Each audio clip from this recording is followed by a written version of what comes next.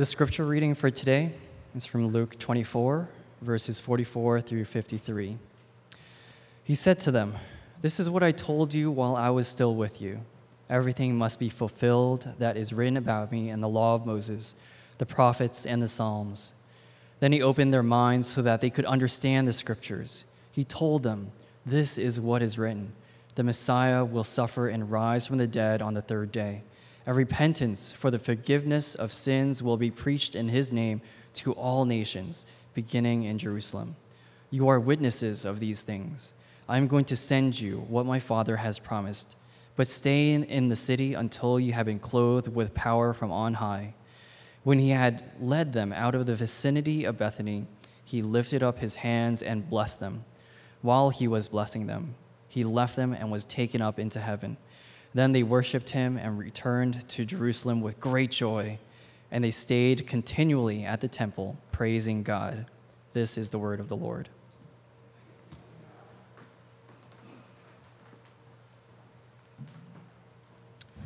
So this passage gives us an account of what's often called the ascension of Christ Jesus, and that refers to the moment in time when mysteriously Christ left the realm of this earth and physically entered the realm of heaven. And you'll notice at the end of the passage that when the disciples witnessed the ascension, they were filled with joy, just overwhelmed with joy. Starting at verse 51, it says, "While Jesus was blessing them, he left them and was taken up into heaven. Then they worshiped him and returned to Jerusalem with great joy. And they stayed continually at the temple, praising God." So their response to the ascension was joy. And in the context of this chapter, the context of Luke 24, the joy that they experienced at the ascension is very surprising. You see, throughout this chapter, even after hearing news of the resurrection, the disciples had very mixed emotions. They were not, even after the resurrection, they were not very joyful.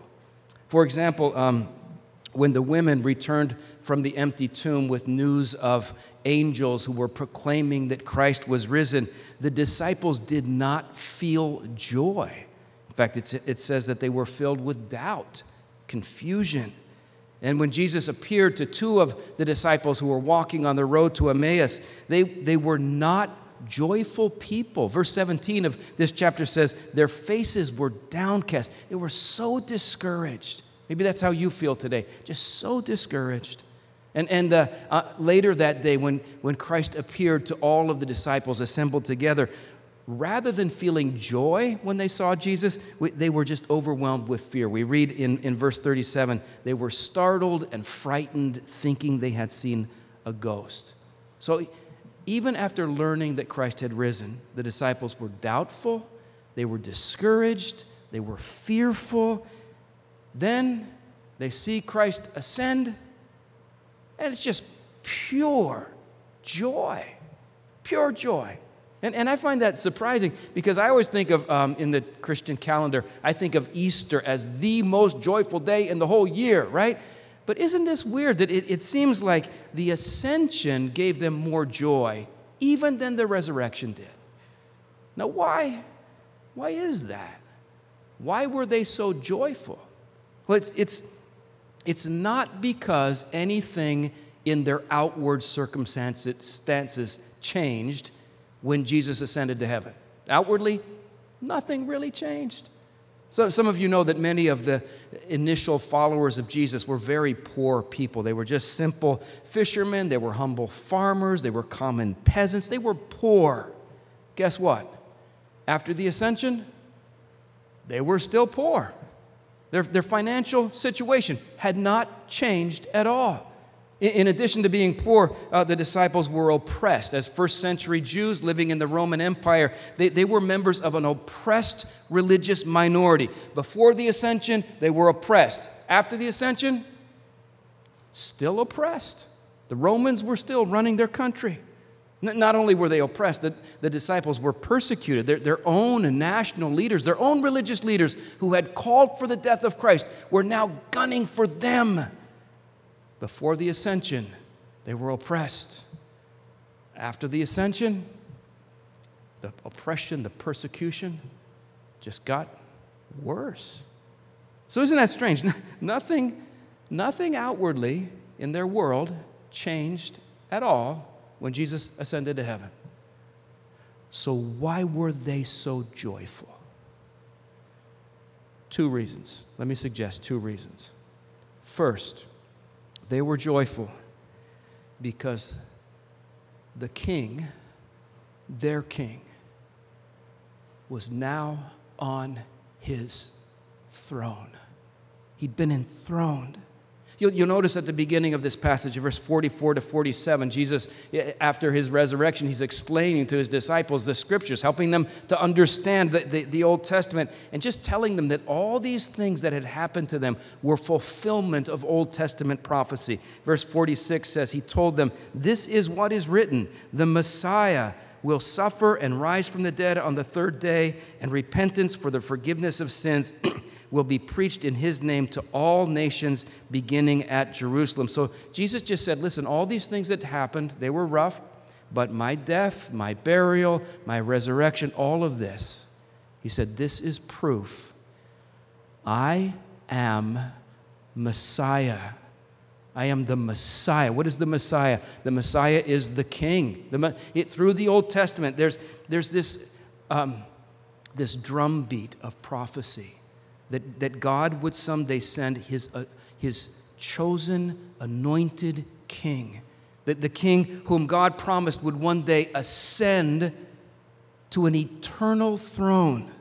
2 Samuel chapter 7 said that God would establish the throne of his kingdom forever. Psalm 72 said that he would endure as long as the sun, as long as the moon, through all generations, and that he would rule from sea to sea and to the ends of the earth. That's the prophecy about the Messiah. Daniel chapter 7 said that he would be led into the presence of the Ancient of Days, that he would be given authority, glory, and sovereign power, and that all nations and all peoples and every language would worship him. These were the promises about the Messiah, and Jesus just explains to them from Scripture. He says, all of this is proof that Messiah is me. I am the King. And then they saw him ascend, and they just realized it's coronation day. Our King is being enthroned. Our King is receiving his crown. As the Bible says in Philippians chapter 2, God exalted Jesus to the highest place and gave him the name that is above every name. So why are they so joyful? They're just realizing the King is now on his throne. A few years ago, a Christian author who has a very large social media following posted a question on his Facebook page. Within just 6 hours, he had like over 900 responses, and they just kept coming in. And the question he asked was this: what is your biggest fear? I wonder how you would answer that question. Here are some of the responses. One person said, "I've never had a family, and I'm in my 50s. I fear and dread the loneliness of old age." Someone wrote, "I fear that my children will not grow up to have their own vibrant relationship with God, and that it will be my fault that they don't." Someone wrote, "Right now, my biggest fear is losing my job and my health insurance." So many people can relate to that. Another person wrote, "My biggest fear is that caring for my father with Alzheimer's will be beyond my capabilities. I'm so lost. I'm the sole caregiver, no help. I'm afraid I'm falling apart." One woman wrote, "I fear that one day my husband will have an affair again, and my world will crumble to dust." One parent wrote, "I fear that my daughter will overdose and die." Someone else, maybe some here can relate to this. Someone wrote, "My biggest fear is that this horrible depression will continue to take over my life." And then one person with great honesty wrote this: "Death.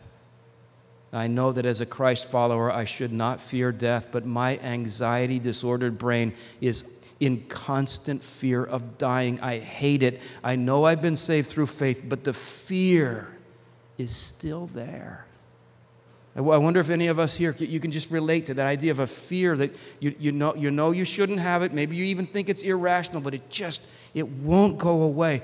We all know what it's like to fear. And listen, I'm convinced one of the things that we need to learn to do as Christians, we need to learn to talk to our fears. All right? I don't know if that makes any sense, but just kind of imagine yourself saying to your greatest fear, hey, fear, come over here, sit next to me. You and I, we're going to have a little talk. All right? And when you talk to your fear, the main thing you need to inform your fear of is this. You say, my King is on his throne. Amen. Just say to your fear, you don't run this world, fear. You're not in charge. My Jesus is in charge. He's on his throne. That's what the disciples were realizing when they saw Jesus ascending. He's in charge now. Nothing in the world has changed. I still have these problems, but he's now in charge. That's what Paul wrote about in Ephesians chapter 1. He said, God raised Christ from the dead and seated him at his right hand in the heavenly realms, far above all rule and authority, power and dominion, and every name that is invoked, not only in the present age, but also in the one to come. And God placed all things under his feet and appointed him to be head over everything for the church, for us. Believer in Christ, you know what that means? That means that no matter what scary things might be happening in your life right now, and I'm assuming that they are, okay? No matter what scary things might be happening in your life right now, Christian, listen to me. You woke up in a world this morning that is under the complete control of Jesus Christ. Isn't that good news? You live every day in a world that is under the authority of the one who loves you more than anyone else.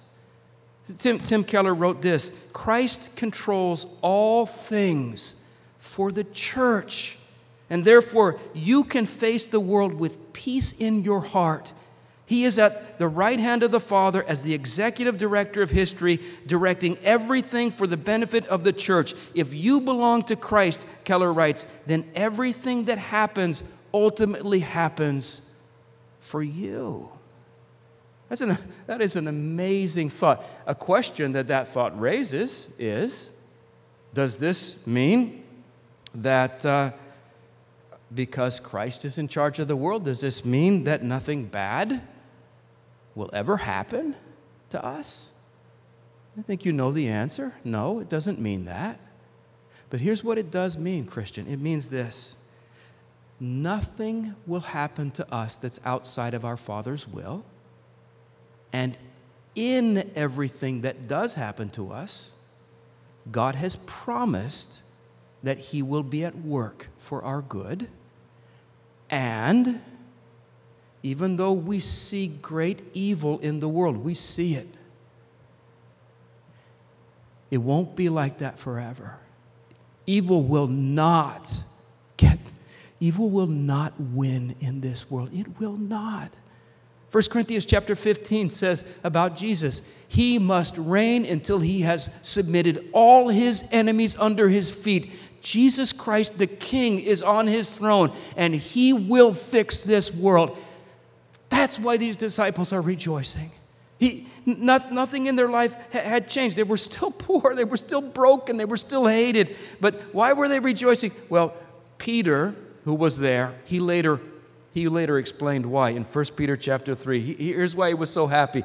He said, Jesus Christ has gone into heaven and is at God's right hand with angels, authorities, and powers in submission to him. So why did they have so much joy? Listen, here's why you can have that same joy, believer. Because our King, the King, is on his throne. Second reason they had joy. First is because the King is on his throne. The second is because the priest is in his temple. So You see here in verse 50, it says this. When Jesus had led them out to the vicinity of Bethany, it says he lifted up his hands and blessed them. And in the Bible, that action of lifting up one's hands and blessing others, that was something that a priest would do. In Numbers chapter 9, when Aaron, the very first high priest of Israel, when for the very first time he offered a sacrifice in the tabernacle for the sins of the people, it says he lifted up his hands and blessed the people. So this, in biblical thought patterns, this posture of lifting hands and blessing others, that's something a priest would do, and that's exactly what Christ is doing here, which just fascinates me. As he's ascending into heaven, it's kind of like he strikes a pose, right? He deliberately takes the posture of a priest. Only unlike Aaron, Aaron, the high priest who presented the blood of an animal on an earthly altar, unlike him, Christ was ascending to a heavenly altar, the very presence of the Father, to present as a sacrifice, not the blood of an animal, but his own blood that he shed on the cross. He is our priest. I know this is a concept that's somewhat foreign to our modern way of thinking, but in the ancient world, they understood this. He's our priest. Hebrews chapter 4 says, we have a great high priest who did what? Who walked into some man-made temple? No. It says, we have a great high priest who ascended into heaven after offering his life as a sacrifice on the cross to atone for his people. Jesus ascended into heaven in some mysterious sense to appear before the Father, to do what? To claim the benefits of his sacrifice for anyone and everyone who simply trusts in him. Let me tell you why that's good news. When we mess up, and we mess up, when we stumble, maybe give in to some temptation or fall into some sin, or we find ourselves straying into some attitude or behavior that we just don't feel good about this. Christian, when those things happen with us, here's what we know. We know that in Christ we have a priest who is in the presence of the Father, constantly claiming on our behalf the forgiveness that he purchased for us on the cross. He's constantly claiming, every time a believer falls into sin, Father, I died for that sin. Father, I died for her. I died for him. That sin is atoned. It's just, I don't know exactly what this looks like. It's hard for me to envision, but there's a sense in which this is more real than the bench you're sitting on right now. Christ is claiming the benefits of his atoning death before the Father for you. Hebrews 7 verse 27 says, unlike other high priests, Christ doesn't need to offer sacrifices day after day, first for his own sins, then for the sins of the people. It says he sacrificed for their sins once for all when he offered himself. You know what that phrase once for all means? It means, listen, believer, it means your sins are gone. They're gone. Our priest offered himself as a sacrifice. That's something priests do. There's something else priests do. In ancient Hebrew and ancient Israel, priests would pray. You read that in the Old Testament. The priest would go into the presence of God symbolically in the temple, bearing on his clothing the names of the different tribes of Israel, just taking the names of God's people into the presence of God to intercede for them there. You know there's a sense in which Jesus does that for you. He prays for you. Again, Hebrews chapter 7, it says this, because Jesus lives forever, he has a permanent priesthood. Therefore, he is able to save completely those who come to God through him, because he always lives to intercede for them, to pray for them. To me, this is just so mysterious. I don't know exactly how to envision this, but I know it's true. That listen, believer, Jesus Christ right now, your high priest, he's talking to the Father. about you. He's praying for you. He's praying for your family.